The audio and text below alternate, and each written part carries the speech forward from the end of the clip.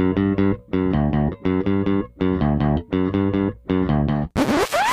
there, this is Jay from Filmstrip dropping in to let you know you're about to hear a classic episode from our archives. Some of these shows were produced before we called the show Filmstrip Podcast, before we used popcorn ratings, had the standard intro song from Frozen Lake 121, or really even knew what we were doing recording and editing the show. However, there's a lot of fun in them, and we hope you enjoy. Just wanted to let you know in case you noticed the differences. Now, on to the show.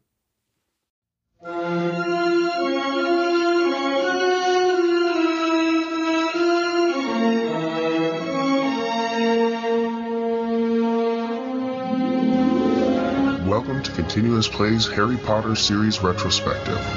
We will be reviewing each of the Harry Potter films this fall up until the release of the first part of the series finale, Harry Potter and the Deathly Hallows.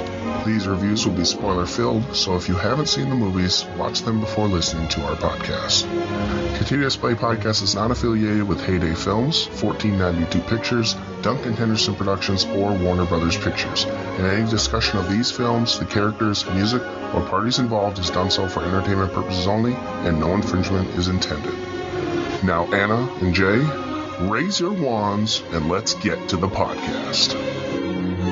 Welcome to Filmstrip's Harry Potter retrospective series. I'm Jay. And I'm Anna. And we're glad you've joined us for this 5th edition of our Harry Potter retrospective, where we talk about Harry Potter and the Order of the Phoenix, the 2007 film directed by David Yates this time around, and starring the same bunch of people that it has been starring since the beginning. No need to go through any of that again. Now, Anna, interesting note about this film, all right? In terms of the Harry Potter franchise, this one currently ranks 4th in domestic box office, but it comes in dead last in the opening weekends of Harry Potter. Now, take that into account. It made $77 million in its opening weekend. I mean, it blew away everything it was up against. The only thing it was really up against was Transformers, which was in its second week, and it had already hit the fade. But I wonder if people were slow to come to this one after the Goblet of Fire. It could be, and also, I don't think this book is exceptionally strong. I think this is one, kind of like The Prisoner of Azkaban, where the movie might actually be a little bit better than the book. Very interesting that you'd say that. We'll have to get into that as we talk a little bit about this tonight, because it's the 12th highest grossing film of all time. I mean, we talk about these Harry Potter films, I feel like I'm nitpicking $200 and $300 million films. I mean, worldwide, this thing's made nearly $1 billion, but in context of its own self, I do think fans may have been a little slower to come around to it, based on any number of factors, but I guess we'll have to get into that as we go through it. Anna, do you have a plot summary for us? I do. And we start with Harry and his friends are now in their 5th year at Hogwarts, and this one is going to be exceptionally tough. As we learned from the last movie, the Triwizard Tournament was a trap set by Lord Voldemort to try to kill Harry. And when Harry returns back to Hogwarts, he proclaims that the Dark Lord has returned. Well, the Wizarding world hasn't taken that too kindly, and actually here in the Wizarding world, Harry has become the villain. In this process, though, at the beginning, Harry does learn about kind of a secret society his parents were a member of, and so were people like the Weasleys and Sirius and Mad-Eye and Lupin and stuff, that called the Order of the Phoenix, and it's led by Dumbledore, and it was a secret society. They were against Lord Voldemort, where everybody was kind of for him because they were scared. Throw all this into the mix, along with a creepy new defense against the dark arts teacher, Professor Dolores Umbridge, who is hell-bent on making Harry's life more miserable than Professor Snape ever dreamed. And also in all of this, Harry goes on a first date. Yes, they are dating now, with his crush of quite a while, Miss Cho Chang. And it does not end up the way Harry particularly is. Basically a typical first date. You build it up and you build it up, and it just ends not well. So Harry and his friends are in for a tumultuous year. But there is a bright side. Harry and the students organized to form Dumbledore's army, which is kind of a newer version of the Order of the Phoenix, where Harry actually teaches them defense against the dark arts, unlike Professor Umbridge. In the end, there is a showdown at the Ministry of Magic where Harry and Voldemort learn that eventually one cannot exist along with the other. So basically one is going to have to die for the other to survive. And Sirius is sacrificed in the battle by falling behind this curtain. And the only saving grace of all of this is that finally the Wizarding World believes Harry and that Lord Voldemort is returning and trying to gain power, and Harry is taken seriously. But at this point, that is of little consequence to Harry.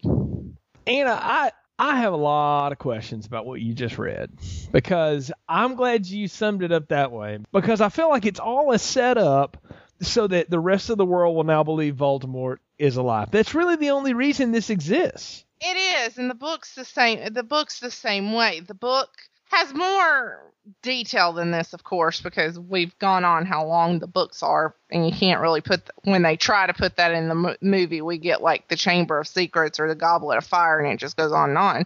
We've said that numerous times, but the book is like that. The book is like, you're finally going to figure stuff out, and you don't. I remember when the book came out, she's finally going to answer these questions. These are going to be answered. And the only thing they do is the basic plot of this movie can be summed up really in one sentence, is that Harry and Lord Voldemort learn that one cannot exist along with the other. They learn that one of them will have to die for the other to survive. That is basically all you learn in the book and in the movie. But then along the way, we get all this secret society stuff, and we get this defense against the dark arts teacher, which I think she's some sort of veiled reference to like extreme conservative teachings in schools or something. I just feel like there's a lot of stuff that's sort of thinly veiled in this, but in the end, very little happens besides Sirius Black sacrificing himself, which, raise your hand if you didn't see that coming 10 miles away.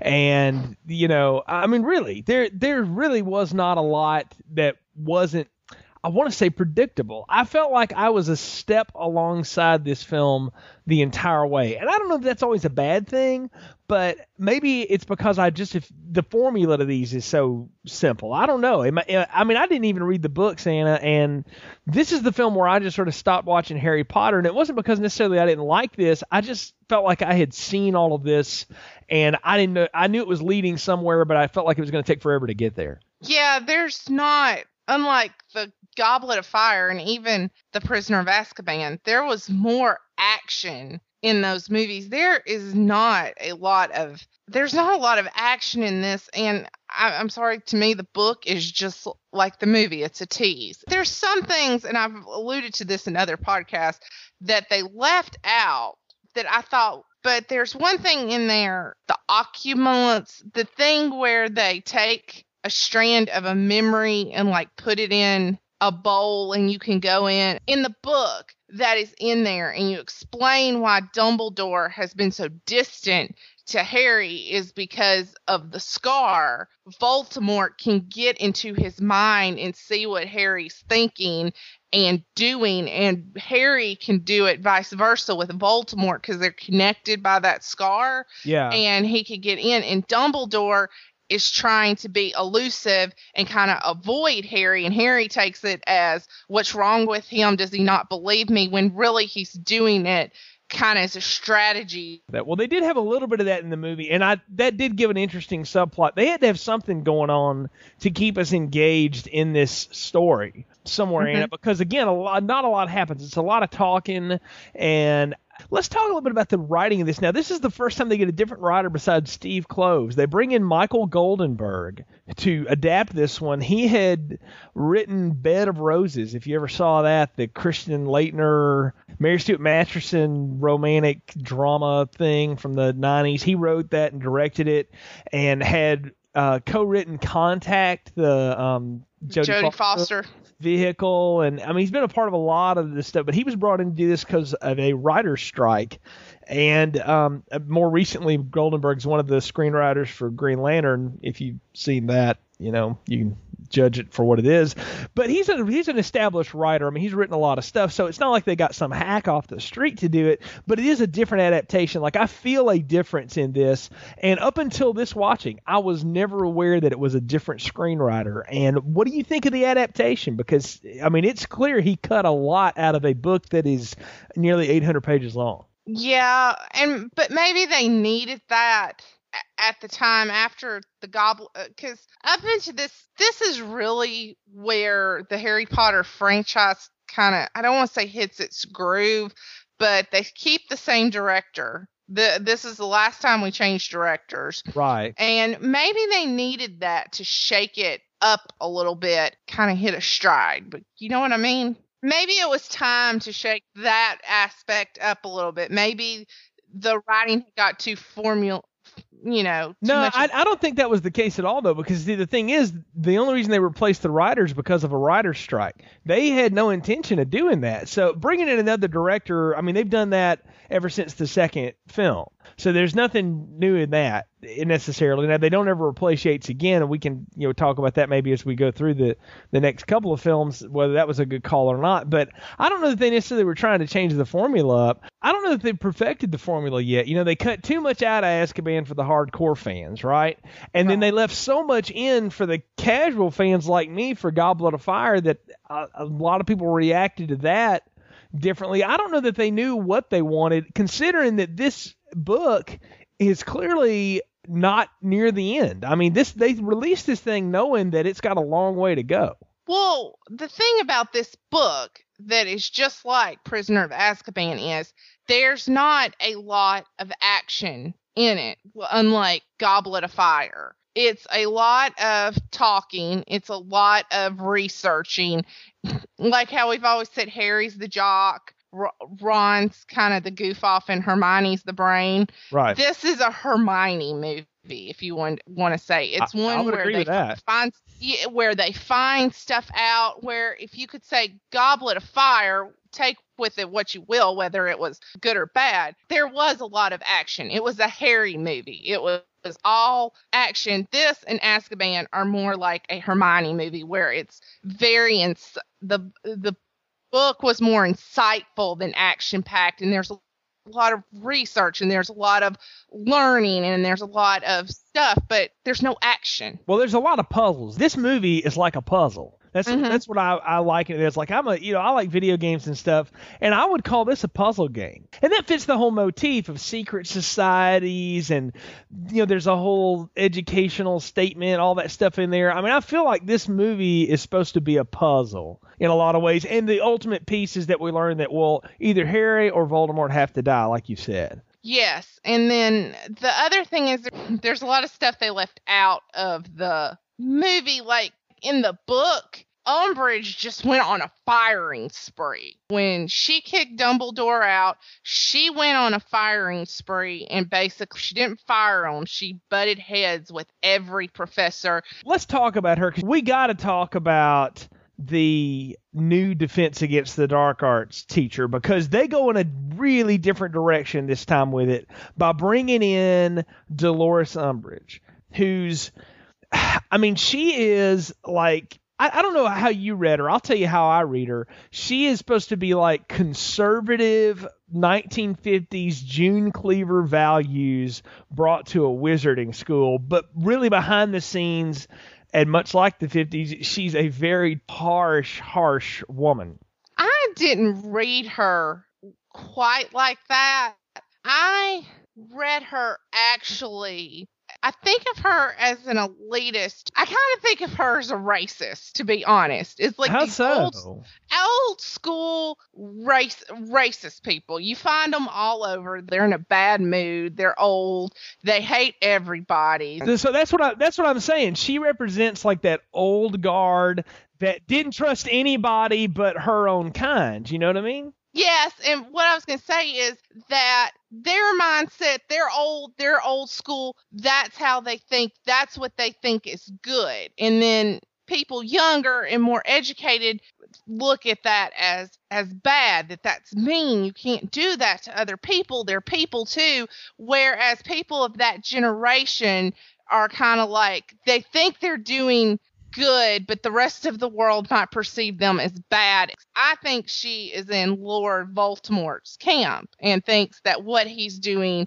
is good and getting the mudbloods out and the muggles and stuff. So I think she's all for that. She's just too old and set in her ways to open her mind and think of anything other than that. You see what I'm saying? Well, as we learned, I mean, she's a plant from the Ministry of Magic, right? Who's essentially just trying to shut Hogwarts down for reasons that escape me. Did they explain it in the movie? Because I never caught it. No, not really. I thought they left a lot unexplained.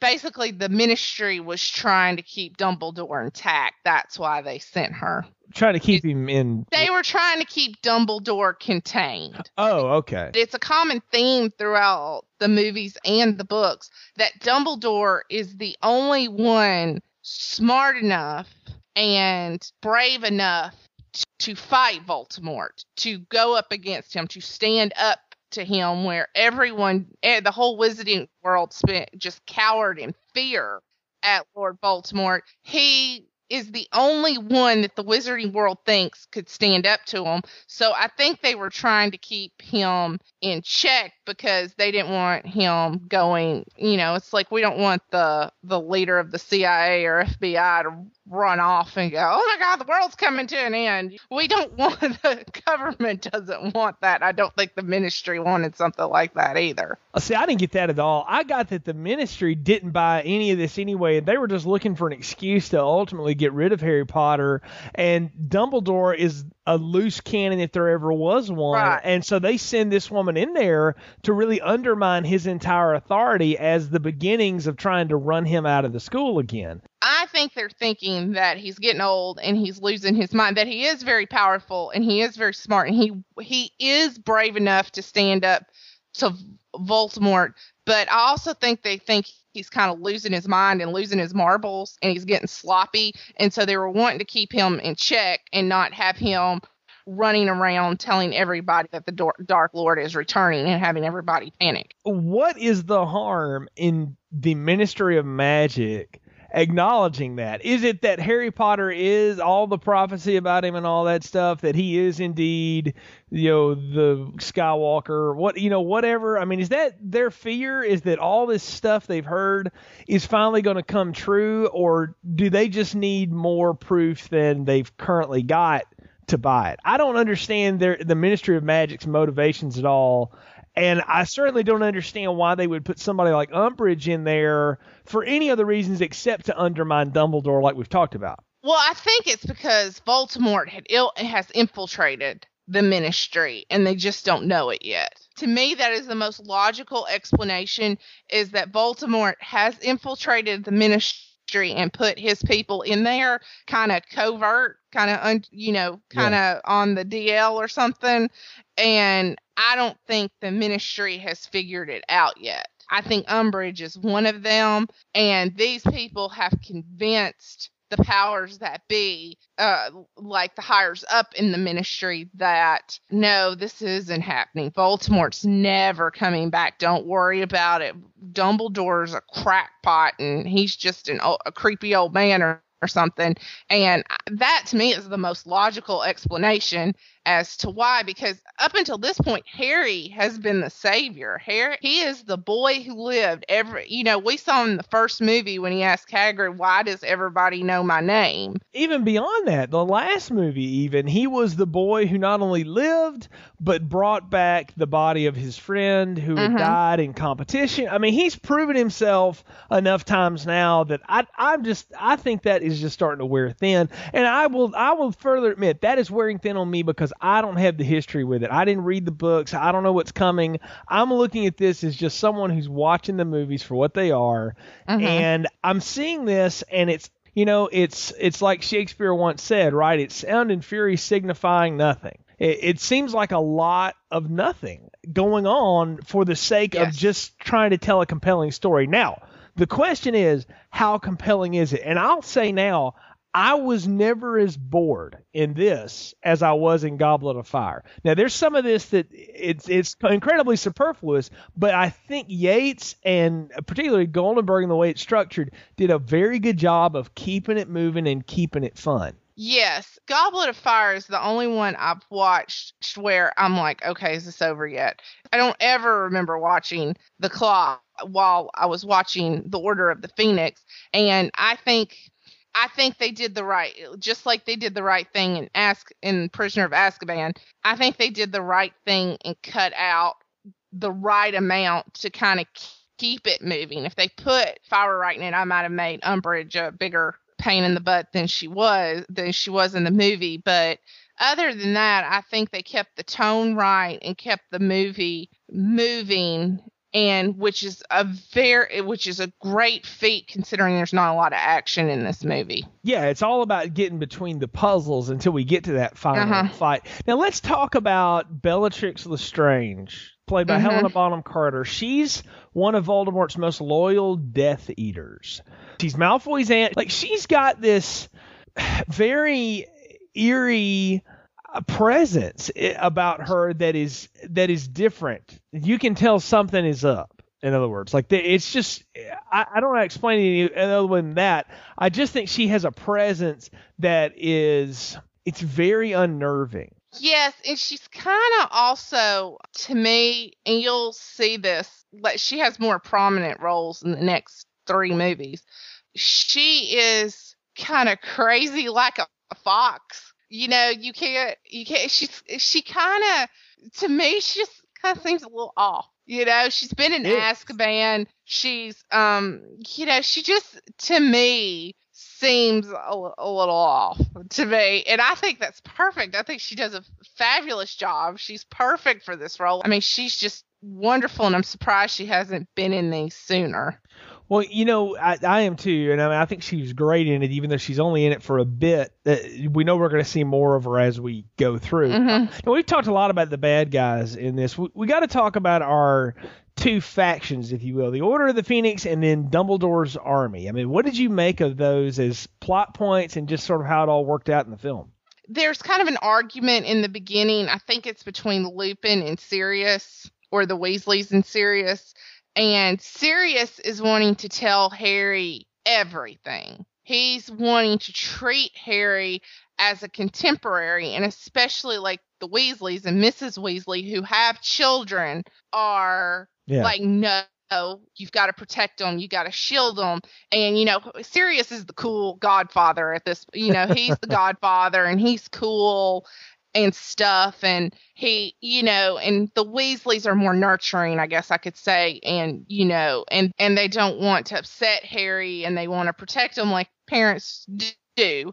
And I thought that was an interesting dynamic in it, where he's wanting to kind of bring Harry into the fold, but in the end, Harry kind of goes and forms his own order. But Dumbledore's army, he kind of goes and does it on his own. Well, the parallels there, right, are that the Order of the Phoenix rose up because there was a great disturbance in magic that the powers that be weren't willing to handle, so they had to take matters in their own hands. Well, in Harry's generation, the Ministry of Magic once again has intervened and is keeping these people from being as defended as they need to be because they're not learning, so Harry and his crew have to go teach themselves defense against the dark arts. And it's all about taking up arms for yourself and not waiting for the system to do it for you, isn't it? Right. It's about taking matters into your own hands. And, just because, and not taking just because I said so for an answer, or just because this is the way it is, invoking change on yourself, making your own rules, right, or standing up for what you think is right, not what everybody says is right. But what did you think about Sirius dying in this and sacrificing himself essentially for the greater good? Well, number one, and this is just a vent from the book, but before this was published, they were like, oh, somebody major's gonna die. She's got somebody major dying. And yes, Sirius is the major, but the way they talked, it was like Dumbledore or Harry or Ron or Hermione or, good grief, even the Weasleys, somebody who had been there from day one. And then Sirius died. Okay, to me, this is like only his third book and he's dying. Okay, that's not major, but okay, I get it. So that's kind of just, as reading the book, that just kind of irritated me and ticked me off. 2, I feel sorry for Harry. I feel sorry, and the poor kid's been through hell. I mean, Voldemort's out there been trying to kill him for the last 5 years. He's constantly getting in these predicaments, like the Triwizarding Tournament and stuff, and he's the Chamber of Secrets. And his parents died when he was an infant, and he's lived with those horrible Dursleys forever. And it's just like, okay, could you not cut the kid a break? Do you have to make his life so miserable that everybody he loves and any tie to the past he had has now been gone? So thanks for just making this depressing. Well, isn't that the point, though, is that ultimately Harry, even though he's got all these friends and all these advantages, ultimately it's going to come down to what he can do on his own. And he's there to pick it up from these other people as much as he can, but he can't rely on them. He ultimately has to rely on himself. Isn't that where this is all going? Yes, but I just feel sorry. I'm being a total girl, and I just feel sorry for him. I just feel sorry. It's like nothing good ever happens to Harry, and I just feel really bad. Wait a minute. Harry gets to go on his first date in this movie. He gets a kiss. Homeboy ain't got it so bad. She turns out to be like crazy. Like he's been dreaming of this girl, and he's been, and to add insult to injury, she was dating Cedric, and then he died. It was kind of Harry's fault because this wasn't his fault. So and then so he finally asked her out. She turns out to be like totally nutso. Well, but no, isn't that your first relationship? You build it up in your head. Just like nothing. I just feel so sorry. He's like Charlie Brown. Like nothing good happens to poor old Harry, and now he's being chased by Voldemort. And can't the kid just do his schoolwork and play some Quidditch every once in a while? No, I think the answer to that is emphatically no. Does he constantly have to be sneaking into the ministry and getting prophecies? And hey, I want to tell you right now, I would much rather this be going on than to be watching Harry's Creek. I don't need the Dawson's Creek of Harry Potter. That is not why I'm watching this. It was not what where Hermione's trying to decide Harry or Ron. Oh, yeah, let's not go there. Really, that would be wrong. And I'll tell you, I for a long time waited for this series to actually go there. Again, as someone who only read one book and didn't really know much about where it was going, just sort of taking these films as they were, I kept waiting for it to become that. And to its credit, it never does. And that's sort of nice in that it doesn't ever go there. It stays true to its magical roots, if you will, or whatever. They don't have time to go there. Those stupid kids at Dawson's Creek had time to sit there and talk about their feelings and sneak into each other's rooms and stuff. They don't have time. They're being chased by Baltimore. Yeah, Pacey's not trying to be killed by anybody. Yeah, that's okay. You got time for that when you're not being hunted. That tends to make that work. I'm with you. Look, folks that listen to the Art of Slaying podcast, the Buffy the Vampire Slayer retrospective that Brian and I do, if you want that story, hey, there it is right there. We got 2.5 seasons of it. Go download it, listen to it. More to come very soon. I didn't want that in Harry Potter, and I don't want it in Harry Potter, and I'm very glad that they don't go there with it. I think it would have been the wrong move, and I'm just glad it doesn't go there. I like Harry's whole growth in this. I like the fact that he is starting to take so much more responsibility for things. He's no longer just letting it come to him. He's going out and working for it. I like that. I think it's a good move. And like you said, they give Hermione, this is Hermione's story if it's anything, because it's figuring stuff out, which is what she's best at. And that makes her much more compelling. And I felt like Ron really got the shaft in this story. There was really nothing for him to do except kind of sit there and look sort of pitiful and cute. Yeah. and this is the first one, and I'm trying, like I said in our podcast of Azkaban, and I said in Goblet of Fire, and I'm trying to think back, and I can't remember in the book, but she's always switching it up. It's like Harry and Ron are mad at each other, and Hermione's caught in the middle, and then Ron and Hermione are mad, and Harry's caught in the middle. She always does that to kind of do the dynamic, and I don't think this one was as much had that dynamic, so Ron was probably kind of put on the back burner a little bit. And yeah, Ron just didn't have a whole lot to do. Bless his heart. It's not, but the Weasleys play a big role in everything. They do. Of everybody they brought back, I was glad they brought back Lupin for the short time he's in it. I liked him, and I thought he was a cool character. Is he a lot more in the book than what he is in this movie? I have a feeling he probably would be. Yeah, they have a picture of the Order of the Phoenix, and it's everybody in it, and they go over, and it's like people like even Neville's parents were in it. Well, Anna, let's talk about the ending for a second. The duel between Voldemort and Dumbledore that ensues ultimately, and Dumbledore overpowers him. Voldemort is trying to possess Harry and all that stuff.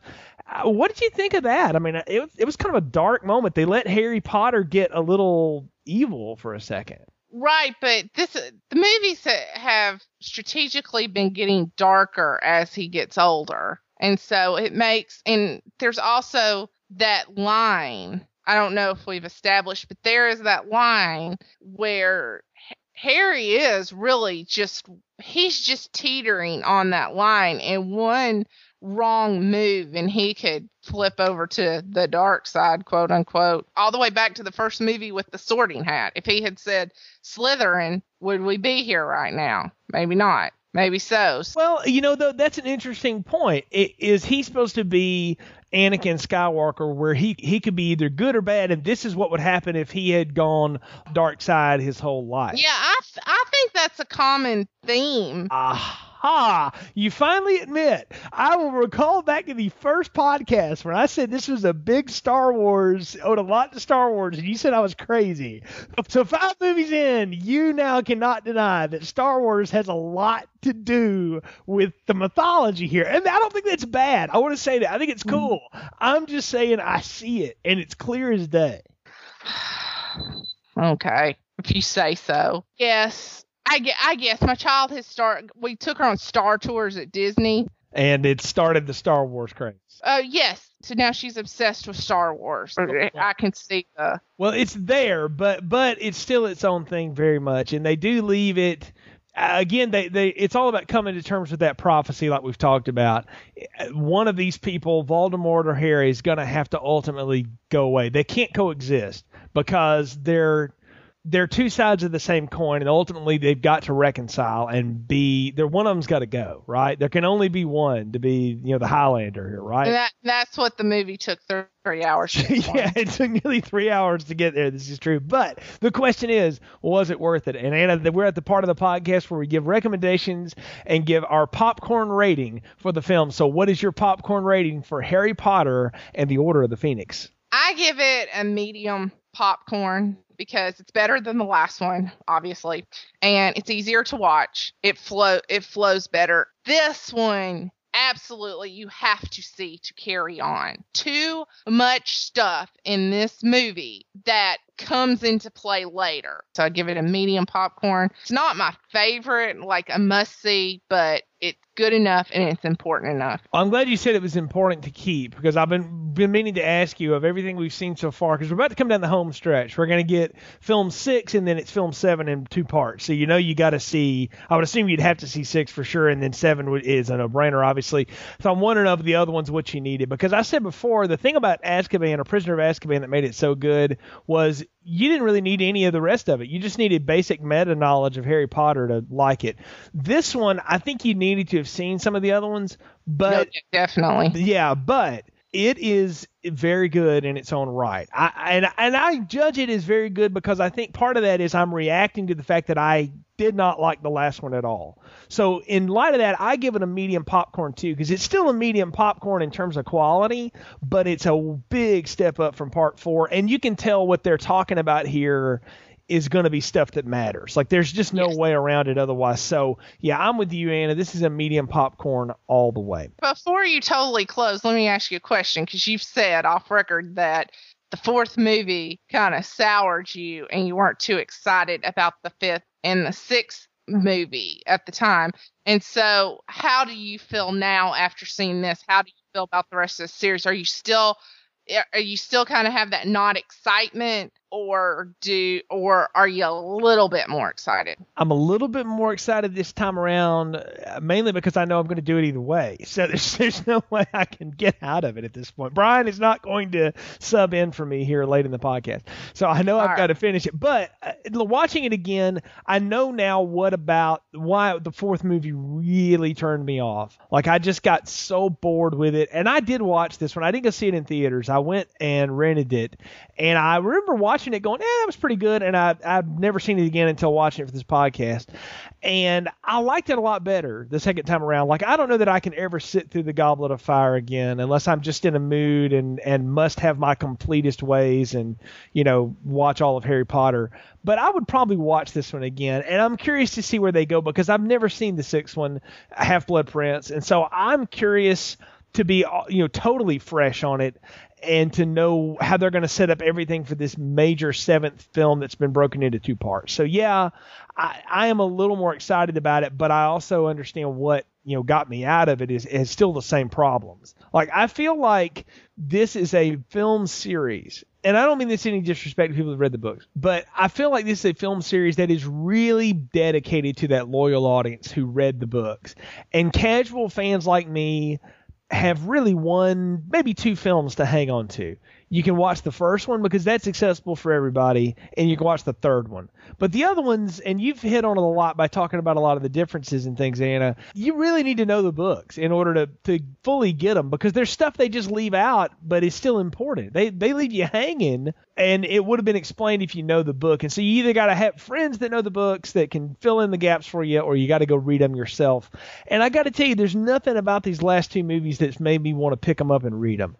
Like, I would, and you've said it as much too, Anna, that reading these would be a real chore. And I just don't know that I'm lining up for that.